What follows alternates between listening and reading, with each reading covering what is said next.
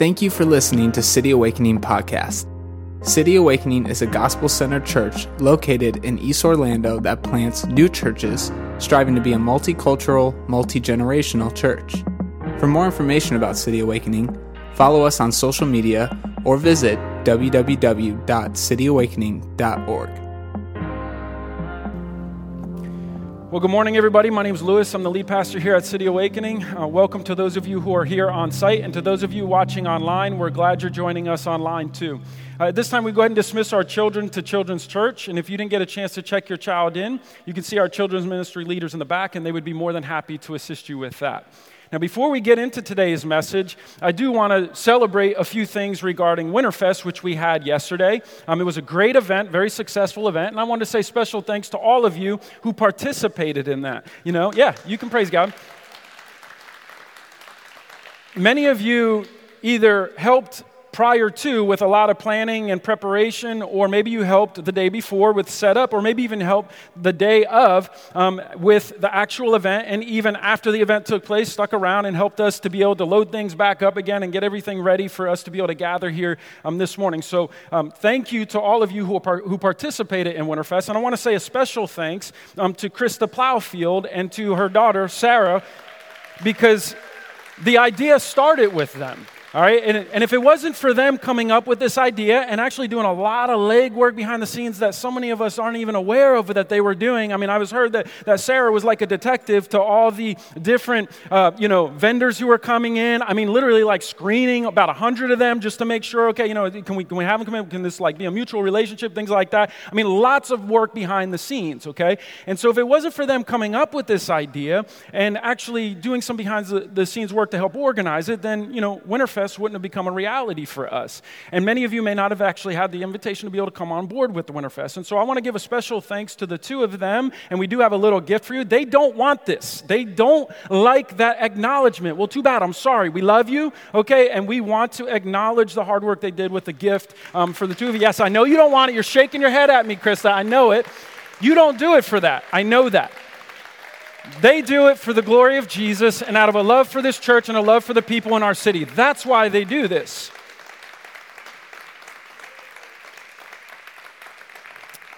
But we wanted to say thanks because we know that they were being faithful to the vision that the Lord put on their heart. So that praise isn't going to them. That praise is going to Jesus and the work that He has done in their heart to lead them to step out in faithfulness, to want to serve Him, to serve this church, and to serve the very people in our city. Okay, so I'm very thankful for them presenting the idea to us. And I will tell you that when they first presented the idea to our staff, they came to our staff meeting, and I don't think any of our staff, including myself, realized just how big this thing was going to get. It seemed like as the days went on, it kept getting bigger. Winterfest kept expanding to the point to where I was like, uh-oh. I got nervous. Zach would probably tell you, I started to panic a little. I was like, Zach, I'm pretty nervous about how we're going to handle all this. This is a lot for our size church, right? The only way that this was going to happen is if God's grace moved into the hearts of more people to get more people involved to help us with this, which is exactly what happened. Okay, God's grace moved in the hearts of so many people. Many people jumped in and got involved, and because of that, Winterfest became a reality. And here's some things just for us to celebrate. We had over 70 volunteers serving at Winterfest. It was an army of volunteers, okay? We had 6 food trucks and 31 vendors, and our goal was 2 to 3 food trucks and 30 vendors. So we doubled our goal for food trucks, and we beat our goal for vendors by 1, which I'll take that. Hey, 1 still wins the game, doesn't it? If you win by 1, you still win the game, right? So I'm happy we beat that goal. We raised over $4,000 for people in our city still facing hardships from Hurricane Ian and Nicole. We already have a couple families in mind that we are going to be giving that money to who are, yes, legit still facing hardships from Hurricane Ian. In fact, one of the coaches I told you about a few weeks ago, he actually showed up at the event yesterday and was showing me his house, which is still, he showed me, it's bare bones now. Just completely ripped out everything out of his house. So they've already started that process. But yes, these needs are still there, and all that money, we're going to be sending them over $4,000. We had close to 600 people attend Winterfest. 400 of them weren't vendors or City Awakening attenders. They were guests, okay? Over 400 of them were guests. Okay, listen, we can do a lot of celebration in church. I ain't got no problem with that, all right? So what this means that over 400 people received invitations as well to come to our Christmas Eve service, because we were given Christmas Eve invites to people when they came. Actually, we had some of our parking team. Tiara was actually, she had a chair on the sidewalk and was making sure as people came, she was given, or as they left, she was giving them invites. We had people all around who were given invites as well to our Christmas Eve service. Now, maybe they come and maybe they don't. But either way, they now know that this church exists and that this is a place that they can come to on Christmas Eve or even in the future. They now know that this is a place where they can feel welcomed instead of shunned. All right, for that, I'm thankful. I'm also I was very moved and impressed by some of the responses that the vendors gave us. I had numerous team members coming up to me and telling me several stories that the vendors were telling them. Things like, man, we have never been a part of an event that was put together this well. Never. They said, we've never been a part of an event that was put together as well as you all put this event together. And I was also, they would tell us, multiple people told us, I was also impressed with the young students that you had middle schoolers and high schoolers who were literally out there helping to unload the vendors and then to load them back up again. They said, we don't have anybody coming to help us unload and load. At these events, they just tell me, no, yeah, you're on your own, so do that. So shout out to the student ministry and the students in ministry, in our student ministry, for the hard work they put in on that. One of the things that really impressed me was that I have spoken with several other people in different places who put on events like this often. And one of the things that they said to me was, they said, we start planning events like this about at least 6 to 8 months in advance. We don't know how you all pulled this off so quickly and so efficiently, effectively. And we just don't know how you did it, because we pulled this off in roughly a 2-month time period. Okay, and here's why that excites me. Because it goes to show you our church's capability and potential for what can be accomplished when we pull together towards a missional purpose. And that excites me even more for our future, for when we eventually start to pull together for a church building one day so that we can have a more permanent impact in our city. That day's going to eventually come, and I believe that, and this is a glimpse of that. Winterfest was a current glimpse of our future possibilities, if we as a church continue to pull together towards missional purposes. And so we don't want it to stop with Winterfest. As great as Winterfest is, we don't want it to stop there. We have an opportunity to still pull together yet again as a church when it comes to inviting people to our Christmas Eve service. On your seats and at our Next Steps table, you can pick up some more invite cards. But those invite cards, I want you to always remember that those invite cards are more than just print on paper. They're invitations for people to meet our Savior. One of the things we say often here at City Awakening is that it's invitations that lead to transformations. And so let's invite and let's pray for those that we invite. Let's pull together yet again and invite as many people as we possibly can to come to our Christmas Eve service to be able to hear the good news about Jesus on Christmas Eve. So as great as Winterfest was, our work's not done yet. We have 2.5 services. I'm going to count this one as a half. Okay, we've got this week, next Sunday, and then Christmas Eve, okay? Let's finish 2023 strong by pulling together and making this Christmas Eve the greatest Christmas Eve in City Awakening's history. Amen? Okay? It's going to happen. Yeah, it's going to happen by inviting and by praying for those that we invite, all right? Winterfest was a current glimpse of future possibilities for our church. Now, that being said, today we are going to be continuing a teaching series that we've been doing throughout the year called The Story, where we've been going through the biblical narrative from the very beginning in Genesis 1 to the last amen in Revelation 22. And we have 3 messages left in this series, which brings us to the final book in our biblical narrative, which is the book of Revelation, to which some of you are like, bum, bum, bum, right? Right? Why? Some of you are like, man, this is an odd book to be in during the Christmas season. You're right, it is. Okay, the book of Revelation is a very odd, yet an interesting book for us to be in during the Christmas season. Why is it odd and interesting? Well, because the Christmas season is all about celebrating the incarnational birth of Jesus, the first advent of Jesus, the first coming of Jesus. But the book of Revelation focuses on the end times and the second coming of Jesus. So yeah, it does make for a very interesting and odd Christmas series. But my hope is that we will come to better appreciate the first coming of Jesus the more we study and learn about the second coming of Jesus. My hope is that we will come to realize that the book of Revelation is about so much more than the end times. It is about a great hope that we can have, that all of us here can have in the second coming of Jesus. So let me ask you, did you walk in here today needing hope? Do you need hope in your life? Are you facing hardships, facing struggles, facing afflictions in your life right now? Are you worried about your future, concerned about your future? As you live in a world, in our current world that is just full of so much uncertainty. There's very little that's certain in our world right now. Are you needing hope? You want to know the answer to that is? Yes. Why? Because everybody needs hope in their life. Okay, everybody needs hope in their life at some point in their life. Well, the book of Revelation can point us to that hope, and I want you to see that. So if you have your Bibles, you can turn them over to Revelation chapter 1. We'll have the words on the screen for you as well. It's easy to find the book of Revelation if you're new to your Bible. You just go to the last quarter part of your Bible, very last book of the Bible, you'll find it there. Okay, we'll be in Revelation chapter 1, verses 8 to 18. And for those of you taking notes, this is the title of the message, The First and the Last. Right, the first and the last, and this is the big idea of the message. A day will come when Jesus will prove he's greater than your greatest afflictions. A day will come when Jesus will prove he's greater than your greatest afflictions. That'll make sense as we go. All right, let me give you a little bit of context here. First of all, a little disclaimer. I know some of you get really excited over the book of Revelation.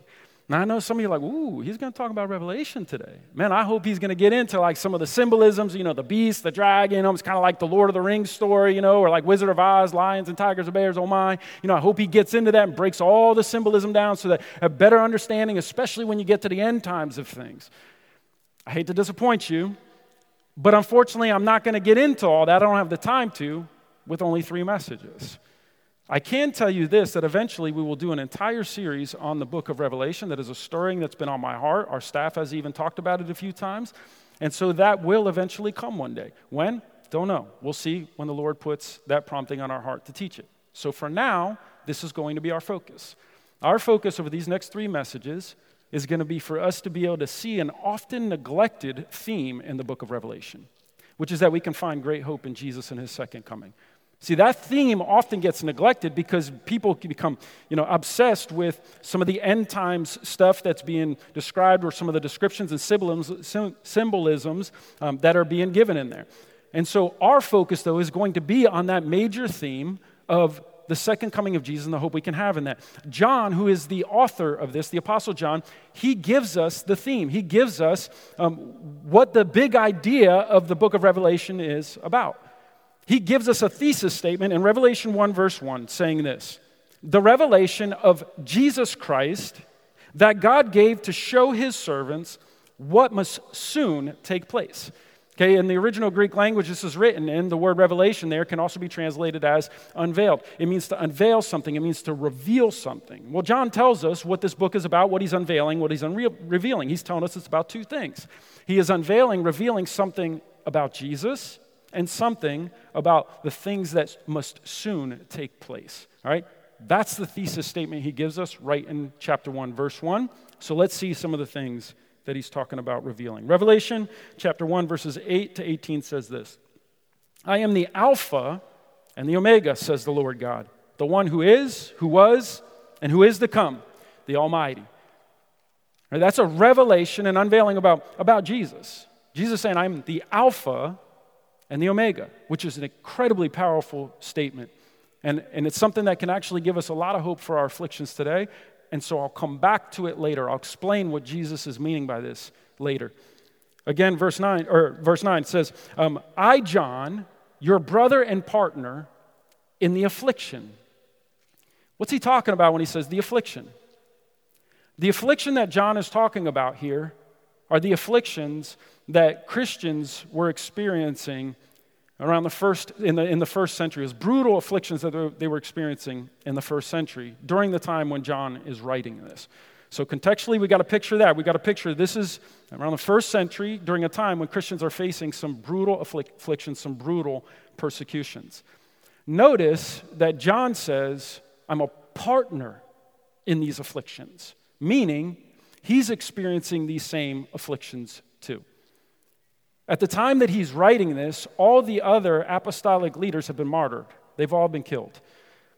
John is the last apostolic leader at this time. He is the last of the original 12 disciples, the original 12 followers of Jesus.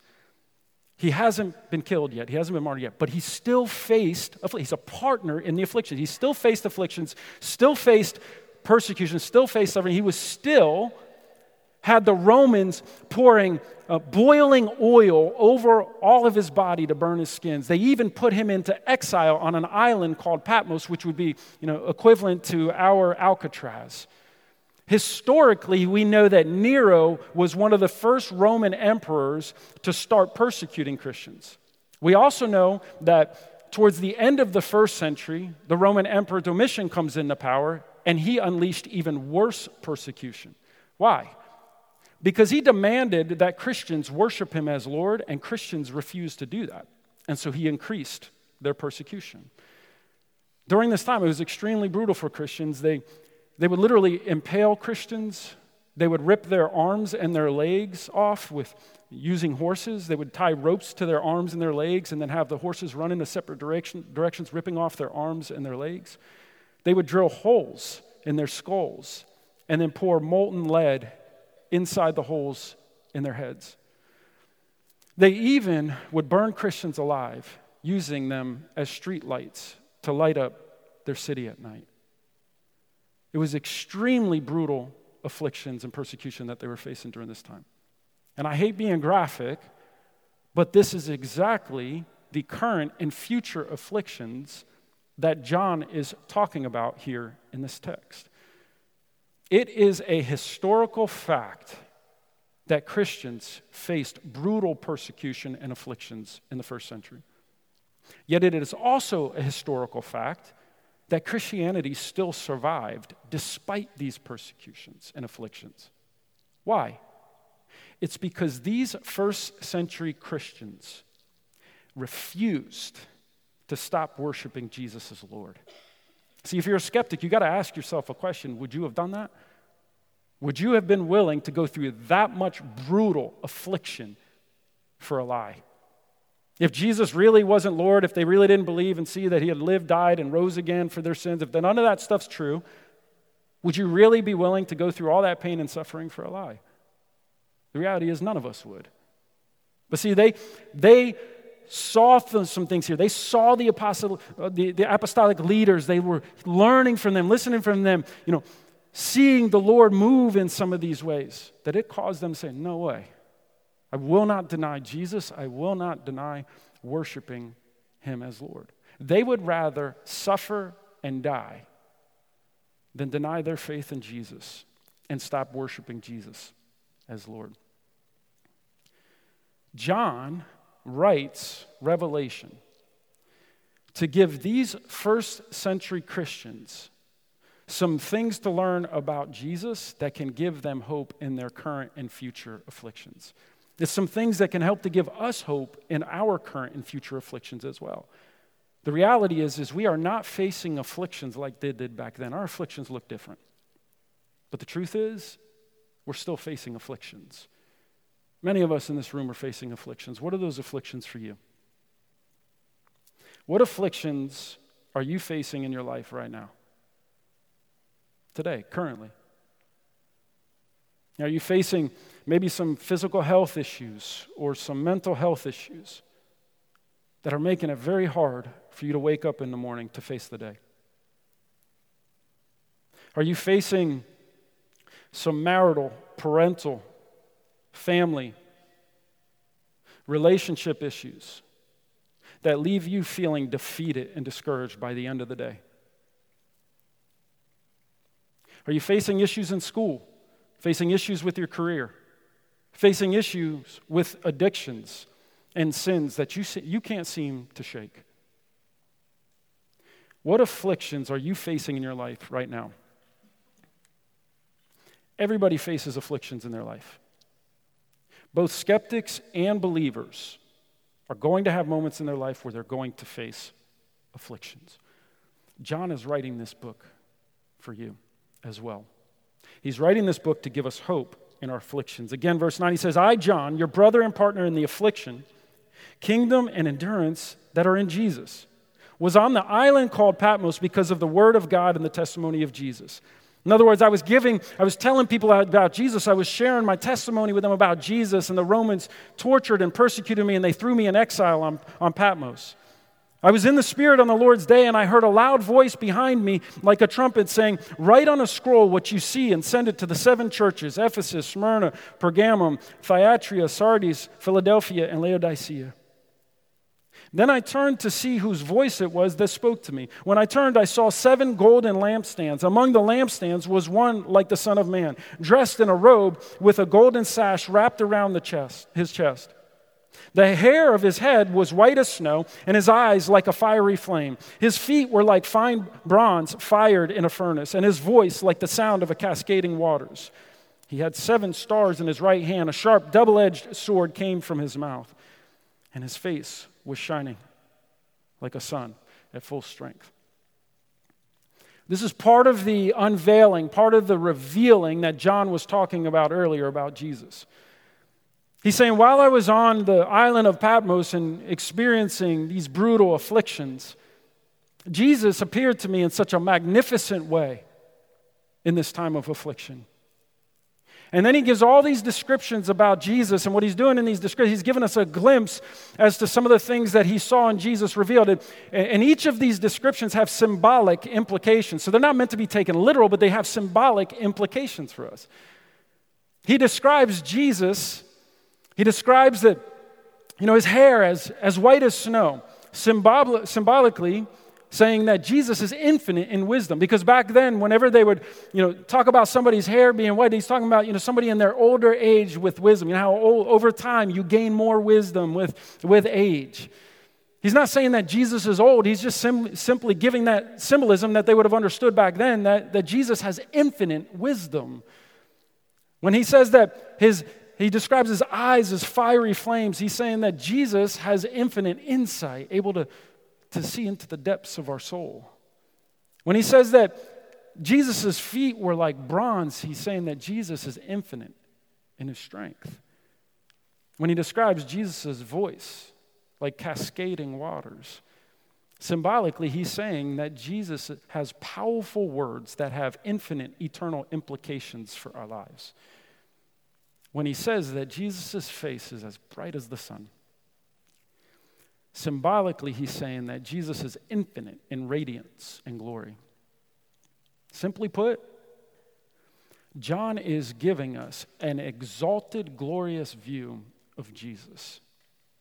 He's saying that on the island of Patmos, during this great time of affliction, Jesus appeared to me in such a great, glorious, exalted view that it caused me to realize that he's greater than our greatest afflictions. Jesus is greater than our greatest afflictions. He says, Jesus was so great in this moment when I saw him that it caused me to collapse. It caused me to fall at his feet. Verse 17, when I saw him, I fell at his feet like a dead man. He's saying in that moment when I saw Jesus, he was so great, he was so glorious, he was so powerful that I fell at his feet. His legs became weak. They started to buckle. He started to tremble. Any of y'all ever had become so scared that you started to tremble? You kind of felt your body maybe go numb. You felt your legs maybe get a little weak and queasy out of fear. I do every time I see a spider. Okay, we were at Winterfest and I ran into a cobweb and I started getting scared. Some of y'all know that's my fear. I know somebody in this church who has a fear of frogs. Anytime they see a frog, they get terrified. Okay? There are moments, maybe you walk in a dark alley or you had something happen to you and you just felt yourself freeze up. Sometimes that happens to people. Fight, flight, freeze, run, whatever it is, right? But in this moment, John sees Jesus with such great power, with such great glory, that his legs begin to buckle, becomes weak. And he starts to fall at Jesus' feet, collapsing like a dead man collapsing to the ground. This is the first time that John is seeing Jesus after Jesus has resurrected and ascended into heaven. And we know that John was considered to be one of the apostles, one of the people that had a close relationship with Jesus. In fact, he's often referred to as the one whom Jesus loved. In the original Greek language, that translates as the one who Jesus kept on loving.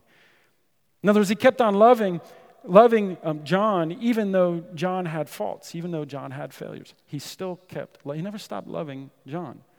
And so this is somebody who had an extremely close relationship with Jesus. And so why in the world is he all of a sudden trembling at the feet of Jesus? Why does that happen? I mean, this is the exact same Jesus that he was close friends with when he was walking with Jesus here on earth. And now all of a sudden he's trembling in his presence. The reason this happens is because when Jesus was living here on earth, he was concealing part of his power and glory because people wouldn't have been able to handle it. They wouldn't have been able to handle the fullness of his power and glory in their presence.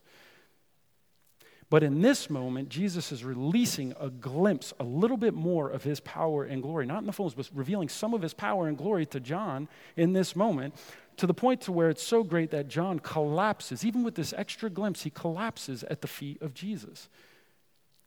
It's because John is seeing a greater power and glory than what he's ever seen in Jesus before. And in this moment, Jesus is saying to me, hey, John, I know the afflictions that you're going through and that so many other people are going through. I came to warn you that greater afflictions are coming. And it's going to get worse before it gets better. But I also came to give you hope in me, to be able to see in me. I came to give you hope by showing to you just this extra glimpse of my glory and power in a way that you haven't seen before, because I want you to have hope in knowing that my power is greater than your greatest afflictions in life. I want you to see that, and I want you to share this with the world.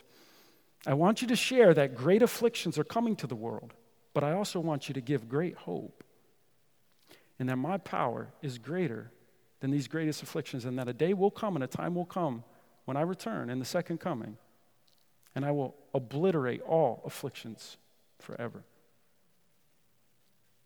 John is writing this revelation to share that vision that he had with us, and it is a vision that ends up turning his heart from pain to praise, from fear to tremendous faith. Okay? He is giving us and giving some of these first century Christians some hope in the middle of our afflictions. Okay? So what are some of the afflictions that you are going through in life? What are some of the pains? John is saying, yeah, man, it's hard, and I know it, and I'm a partner in some of these afflictions. But I saw something that was so magnificent and so great that it caused me to fall at Jesus' feet in a way I'd never done that before. He is coming back, and he's coming back in such great power and glory. He will obliterate our afflictions forever. That's what John is pointing us to. Again, verse 17, when I saw him, I fell at his feet like a dead man. He laid his right hand on me and said, don't be afraid. I am the first and the last, the living one. I was dead, but look, I'm alive forever and ever. Jesus says, I'm the first and the last, which is exactly what he says in verse 8. See, in verse 8, he says that I'm the Alpha and the Omega, right? Which means in the Greek alphabet, the very first letter is Alpha, the last letter is Omega. So what Jesus is saying is I'm the Alpha and the Omega, I'm the first and last. But what does he mean by that? What is he actually saying? And how can that give us hope for our current or even future afflictions? How can that give us hope? Well, it means three primary things. Three primary things Jesus is saying here. Number one, Jesus is in the beginning of history. It means Jesus is in the beginning of history. Jesus says, I'm the Alpha, I'm the first, meaning he's saying that he existed at the beginning of history, before history even started. And see, a lot of people want to be admirers of Jesus. And want to say, Jesus, I really like him. I respect, I don't have problems so much with Jesus. I have more problem with his followers. I have more problem with Christians. Okay, but the problem is when Jesus says things like this, he's either telling the truth or he's crazy. or he's lying. But it can't be all three. He's either crazy or he's lying, or he's telling the truth. Because you don't say things like that. I mean, if I were to stand up here and to say to you right now, say, hey guys, by the way, I'm the Alpha and the Omega of history. Hey, I was here before everything else existed. I'm the one who started it all. You guys would be like, that guy's crazy. I ain't going to him. I'm going to go to another church, right? Yeah, how many of us are fans of Jesus and the things that listen, Jesus does not talk like he's crazy. He doesn't talk like he's a liar either. Which leaves us with the reality that what he's telling us is the truth. He's saying, I'm the Alpha. I'm the first. I'm the one who existed before the beginning of history. He's the God who eternally existed before history and who set it all in motion. Colossians 1 says, everything was created by him in heaven and on earth. All things have been created through him and for him. He is before all things. And by him, all things hold together. Jesus is the Alpha of history. The one who started it all, the one who set it all in motion. He's the Alpha of creation, not the Beta of creation. He's the Alpha, we're the Beta, which means we can't ever really truly know who we are without him. It goes Alpha, then Beta. The Beta doesn't exist without the Alpha.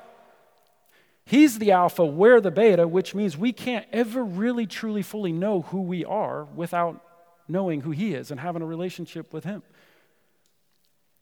The more we align our hearts with him as our Alpha, the less lost we're going to feel in life, and the more we're going to start to enjoy our life. Why? Well, because we are aligning our hearts with the very one who created us. Now, this happens to both skeptics and believers. We wander this world sometimes lost in our day-to-day lives, sometimes feeling like we don't have joy, that life doesn't feel joyful. Well, sometimes that's because we are putting our eyes on a Beta. We're putting our hope and our joy in something else that's a created thing in this world that is not the Alpha, it's the Beta. And as long as we do that, we are aligning our hearts with a created thing that has an expiration date on it, and that joy isn't going to last forever. It's going to eventually fail. The more we align our hearts with Jesus as our Alpha, the less loss we're going to feel in life and the more joy we're going to experience in life, because we are aligning our hearts with the very one who created us. In the words of St. Augustine, you have made us for yourself, O Lord. Our hearts are restless until they find their rest in you. Jesus is the Alpha. He is the God who eternally existed in the beginning of history. He's the one who created us, and he's saying we need to align our hearts with him as the Alpha. Number 2, Jesus is in the end of history. Okay, Jesus is in the end. He's not just in the beginning of history, he's also in the end of history. He says that I'm the Alpha and the Omega. I'm the first and the last. What he means by that is that he's not only the one who started things as we know, he's not only the one who started history, he's also the one who's going to be at the end of history, making sure that things end according to his desired plan and purposes. He's going to be the final judge that we are all going to have to stand before, and he's going to get the final word in history because he's the Omega of history. Which leads to number 3. Jesus is in the middle of history. Jesus is in the middle of the history. So if Jesus is in the beginning of history, again, these are Jesus' words, not mine. Okay, if he's in the beginning, if he's in the beginning of history, if he's also going to be there in the end of history, then it means he's certainly also working in the middle of history. Jesus is telling John, these first century Christians, and all of us, that he is not just the Alpha and the Omega, but he's also working in the middle of history, which includes our current afflictions. Jesus gives John this revelation. He reveals himself to John in such a magnificent, great, and powerful way to where it causes John to fall and collapse at Jesus' feet in his presence. Jesus is saying to John, John, I am way more powerful than you ever even realized. You thought my resurrection was powerful? I'm way more powerful than you ever even realized, than what I've ever even revealed to you. I know that you and so many people are going through afflictions, but I'm coming to you to reveal myself to you in a different way, to give you great hope and to let you know that that I'm going to make sure things end well for you and for all who put their faith and trust in me. Why? Because I am the Alpha, the Omega, and everything in between. Author Paul Tripp, he says, your world isn't a world of constant chaos controlled by impersonal forces. Your final destiny isn't in your hands or in the hands of other people.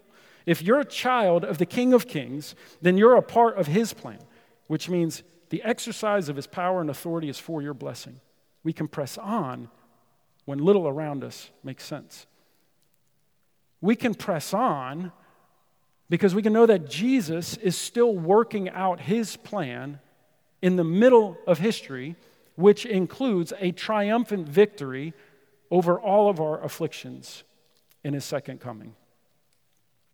Now, I know that it's really hard for us to see that in the moment while we're living in the middle of history. I know it. And I know so many of your stories right now. Okay, I know some of the hardships. I know that there's days when I'm facing hardships and afflictions.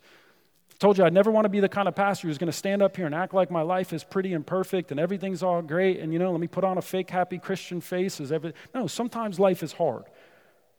And I could tell you right now, and Zach will tell you, our staff will tell you, Alex will tell you, Kristen will tell you, there are so many people right now in our own church who are facing affliction. I told Zach just the other day that I feel like we are seeing more people facing afflictions all at once right now compared to any other time in City Awakening's history as a church. It's not that all of that combined, is greater than all the afflictions that I'm talking about all at one moment. There are so many people facing afflictions. And I know even in my own life that when I'm in the middle of afflictions, when I'm in that moment, it can be really hard for me to see how Jesus is working in that moment. I know sometimes it feels like he's absent or that he doesn't even care. But we cannot claim that Jesus does not care in the moment of our affliction. Our afflictions can't mean that he doesn't care. Why? Because if he didn't care, then he wouldn't have died for us on the cross and he wouldn't have told John to share this revelation of hope with us. If he didn't care about you, if he didn't care about me, then why would he go to the cross? Why would he tell John, I want you to share this with others? No, he loves us and he cares about us. He loves you and he cares about you, which is why he went to the cross for you, to die for your sins on the cross, and which is why he tells John to share this revelation with us. It's because he wants to warn us that, yes, afflictions are coming. And yes, it's going to get worse before it gets better.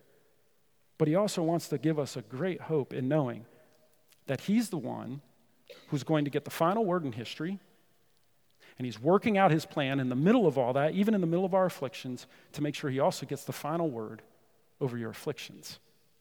It is this exact revelation and hope that allowed these first century Christians, including John, to be able to keep their faith and continue to worship Jesus despite the brutal afflictions they were facing back then.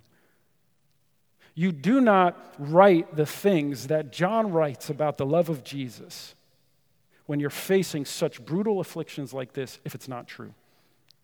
Okay, you don't write the kind of things that John writes. John is known for writing more about the love of Jesus, the love of God, than any other biblical author. He writes more than any other biblical author, than all the other apostles, even the Apostle Paul. He writes more about the love of Jesus, the love of God, than any other biblical author, despite facing such persecutions. He writes things like John 3:16, "For God so loved the world that he gave his only Son, so that whoever believes in him will not perish but shall have eternal life." 1 John chapter 4, verses 8 to 9, God is love.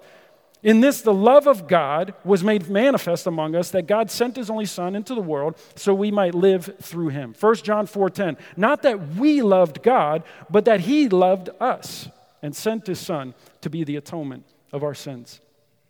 John writes all this and more about God's love.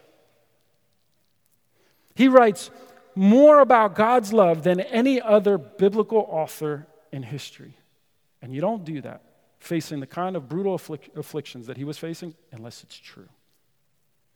John saw Jesus live, die, rise again on the third day, ascend into heaven, and then come back in Revelation 1 to reveal himself in such a magnificent way that it caused John to turn his pain into praise, his fear into tremendous faith.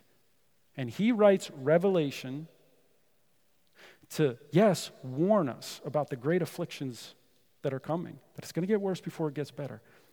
But also to give Christians back then, and even us today, great hope in knowing that Jesus is the one who's going to get the last word in history. He's going to get the last word over our afflictions. So the big idea is this. There will come a day when Jesus will prove that his power is greater than your greatest afflictions. Okay, that day will come. A day will come when Jesus will prove that his power is greater than your powers, than your greatest afflictions. But that is a promise that is only available for those who put their faith and trust in Jesus. And it's not because I'm trying to be mean or harsh on that, but think about it even logically. Okay, it's because if you are not putting your faith in Jesus, then it means you're putting your faith in something else, and that something else is a beta. Okay, I'm not trying to be harsh when I say that that's a promise only available. It's logic. If Jesus truly is who he says he is, if he truly is the Alpha, then you put your faith and trust in something else, then that something else is a beta. And it isn't the Alpha, it's the beta, which means that it can give you maybe some relief for your afflictions for a little while, but eventually it's going to fail you because it isn't the Alpha, it's a beta. And so what we need, all of us, both skeptics and believers alike, what we need is an Alpha, not a beta over our afflictions.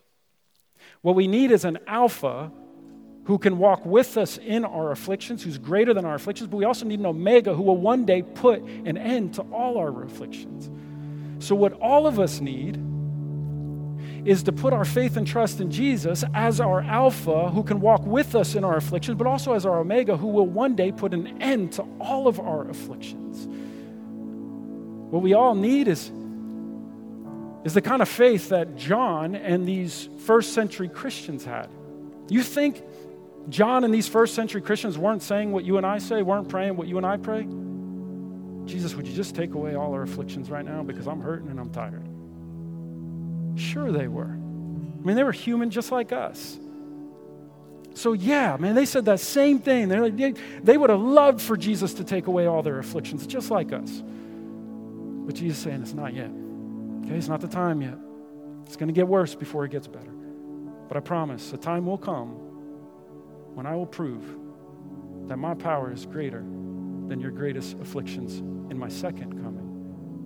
Right now, it's hard because you're living in between the first and the second coming. See, in the first coming of Jesus, Jesus came as a little baby born in a manger, concealing some of his great power and glory as an adult to reveal his great love for us by dying for our sins on the cross. In his first coming, he concealed his great power to reveal his great love.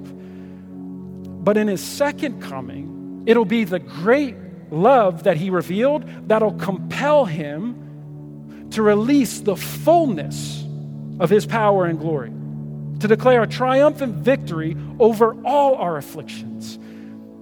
In his second coming, he is going to release the fullness of his power and glory, to declare a triumphant victory over Satan, sin, and all our afflictions, never to return again. This is the hope that John is saying we need to cling our lives to, because if we don't cling our lives to Jesus as our Alpha, then we're going to claim our lives to a beta, and that beta is going to eventually fail us. It's going to eventually let us down. He's saying cling to Jesus as your Alpha, as if your life depends on it, because it does.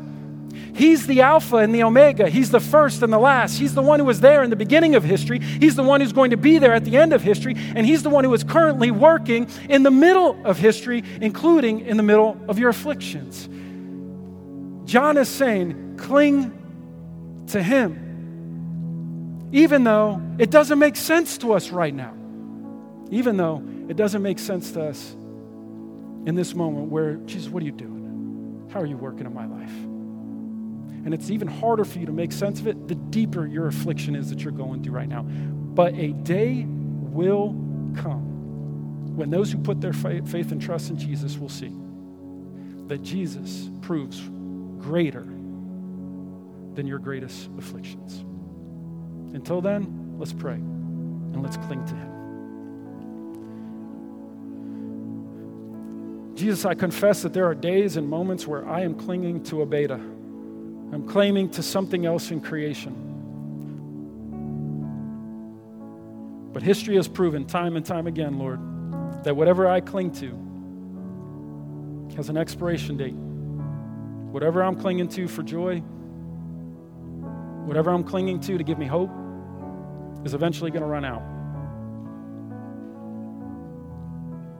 Career, work, money, health. We can't keep clinging to betas. They will fail us. Jesus, we need to cling to you as our alpha. I pray for people in here right now who are going through deep, tremendous afflictions, that Jesus, they would realize that this isn't me speaking to their hearts and their souls right now. I can't know what they're going through 6 months in advance, which is when you put these messages on my heart and our team's hearts.